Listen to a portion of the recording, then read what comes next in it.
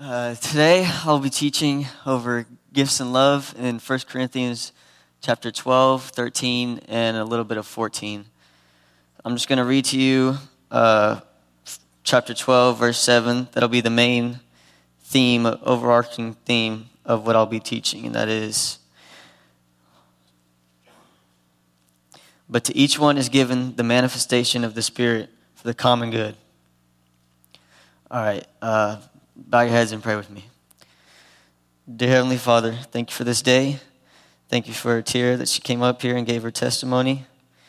I thank you for everyone who came here to learn your word today. And I pray that as I speak, it be your words, not mine, Lord, that teaches them.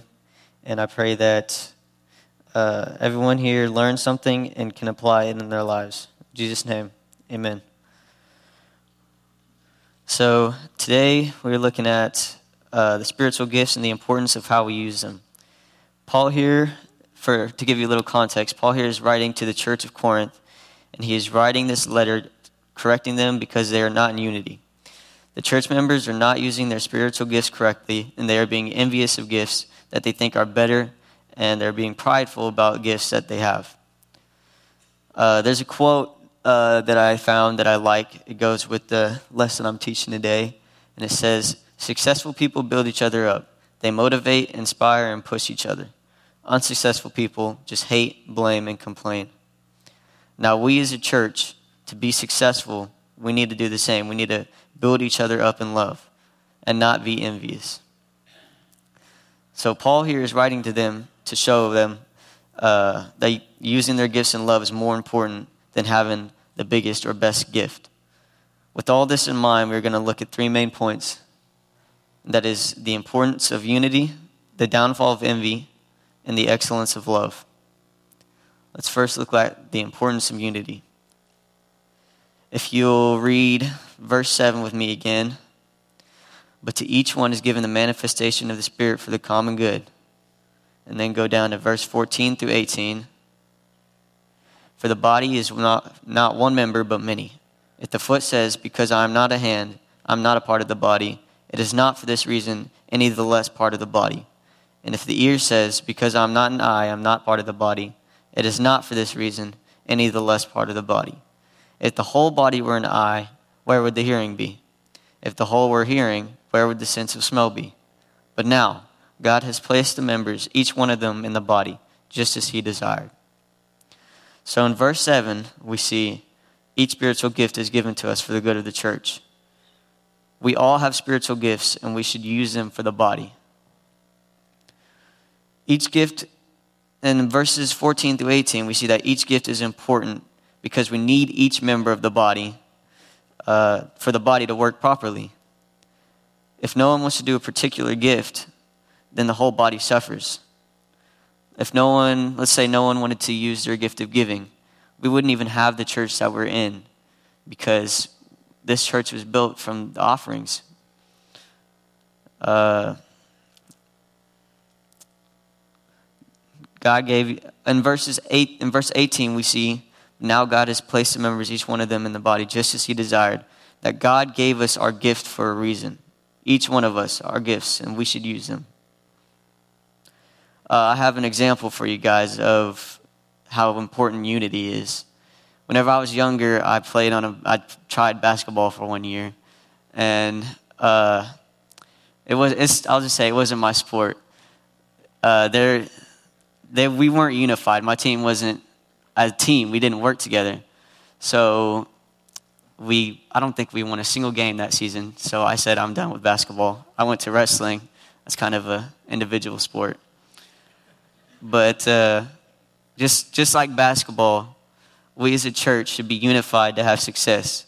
And unity comes from each of us using our gifts, not out of envy, but out of love. Oh, whoops. So the church of Corinth wasn't doing this. Instead, they were being envious. And that's what we'll look at next. That is the downfall of envy. Now, if you read verses 24b, which is the second half of 24 through 25, says, But God has so composed the body, giving more abundant honor to the member which lacked, so that there may be no division in the body, but that the members may have the same care for one another. So division is the downfall of envy. We see there that so God made it so that there may be no division. But if we are not in unity, that's what there will be. There will be division. So what does envy do to a church? We see, first thing it does is it breaks them down and drags them apart. Ephesians 4:11-13 says, "And he gave some as apostles, and some as prophets, and some as evangelists, and some as pastors and teachers, for the equipping of the saints, for the work of the service, to the building up of the body, until we all attain the unity of faith and the knowledge of the Son of God, to a mature man, to the measure of," I don't see the rest. But anyways, we see there that if we are in unity, that it'll build up the body. But if we are not, the opposite will happen. It'll drag the body down. It'll tear it apart. Secondly, it causes strife. James 4:1-2 says, "What is the source of quarrels and conflicts among you? Is not the source of your pleasures that wage war in your members? You lust, you do not have, so you commit murder. You are envious and cannot obtain." So we see there that the source of quarrels is envy, or one of the sources of quarrels is envy. And if we're envious, it'll cause quarrels in our church. Another thing that envy does is it makes you lose your credibility. Matthew 23:23 says, "Woe to you, scribes and Pharisees, hypocrites, for you tithe mint and dill and cumin, and have neglected the weightier provisions of the law, justice and mercy and faithfulness. But these are the things you should have." And then lastly, and probably most importantly, is it causes your church to not achieve their goals. And what are our goals as a church? Matthew 28:18-20 says, "And Jesus came up and spoke to them, saying, All authority has been given to me in heaven and on earth. Go therefore and make disciples of the nations, baptizing them in the name of the Father, the Son, and the Holy Spirit, teaching them to observe all that I commanded you. And lo, I am with you always."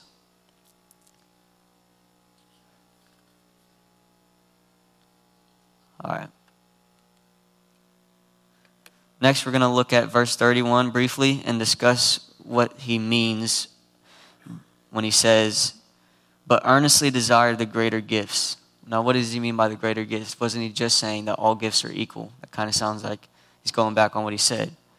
Now, to better understand this, we'll look at chapter 14 for context.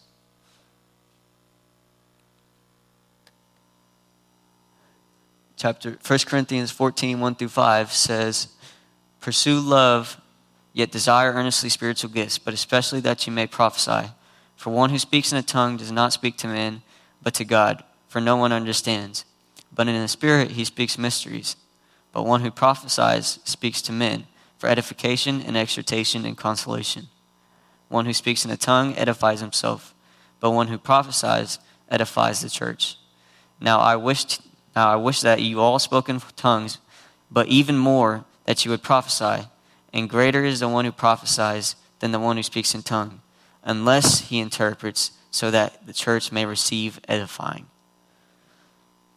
So that there, we see that the greater gifts are the ones that help edify the church, that help the body, that can help build up the church. So any gift can be the greater gift depending on how you use that gift, if you use it correctly.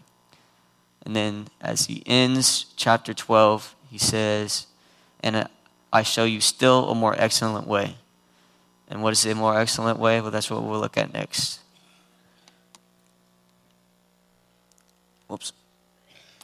The excellence of love. Now, if you turn to chapter 13 with me and read verses 1-7, it says, "If I speak with the tongues of men and of angels, but do not have love, I become a noisy gong or a clanging cymbal. If I have the gift of prophecy and know all mysteries and all knowledge, and if I have faith so as to remove mountains, but do not have love, I am nothing. And if I have all my possessions to feed if I give all my possessions to feed the poor, and if I surrender my body to be burned, but do not have love, it profits me nothing. Love is patient, love is kind, and is not jealous. Love does not brag and is not arrogant, does not act unbecomingly, it does not seek its own, it is not provoked, does not take into account a wrong suffered, does not rejoice in unrighteousness, but rejoices with the truth, bears all things, believes all things, hopes all things, and endures all things. So we see there, verse 1 through 3, that even if you're using your gifts, but not doing them in love, they are worthless. Paul lists several gifts in 1 through 3. It says that they're worthless if not done in love. Then he goes on to explain what love is, verses 4 through 7. And he explains this so that we know how to love and we know how to be patient, kind, humble, etc., so that we can use our spiritual gifts correctly. So, if we are using our gifts for reasons that are not loving, like using them out of pride, they're not building up the body. Any deed, if not done in love, is pointless. I don't know how many of y'all were here last week, but Adam talked about this, and JB's talked about this before. Any gift or anything done not out of love is pointless. Like if you're giving to be seen, then you've already received your reward. JB taught about this a couple months ago. Then you won't receive your reward in heaven because you were giving for the wrong reason. You're not giving out of love. So, my final question for you guys is, are you using your gift in love for the common good? Now, the impact or the application, the youth group calls it the impact. We have, don't be envious. Secondly, do all things in love. And third, use the gifts God gave you for the church. And if you don't know your gifts, figure out what they are. There's plenty of ways you can do that.